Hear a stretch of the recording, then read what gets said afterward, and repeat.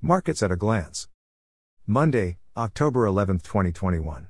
Equities. The all-share index fell 0.38% to 40,714.00 with market capitalization at 21.22 trillion naira. The top 5 losers were STI, Nigerian Breweries, AECO, UPL and Universal Insurance.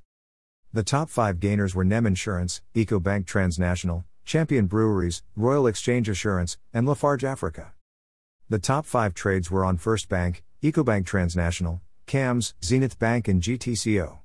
Money market, overnight rate down 3.83% to 10.67%, open buyback rate down 4.00% to 10.00%.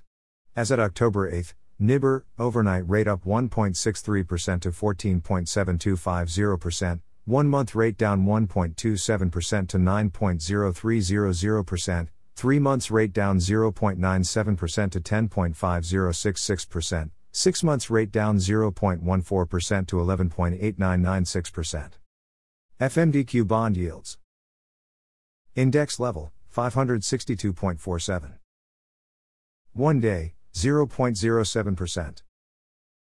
Month to date, minus 0.32%. Quarter to date, minus 0.30%. Year to date, minus 16.08%. Forex. Importers and exporters window, 414.40 naira per dollar.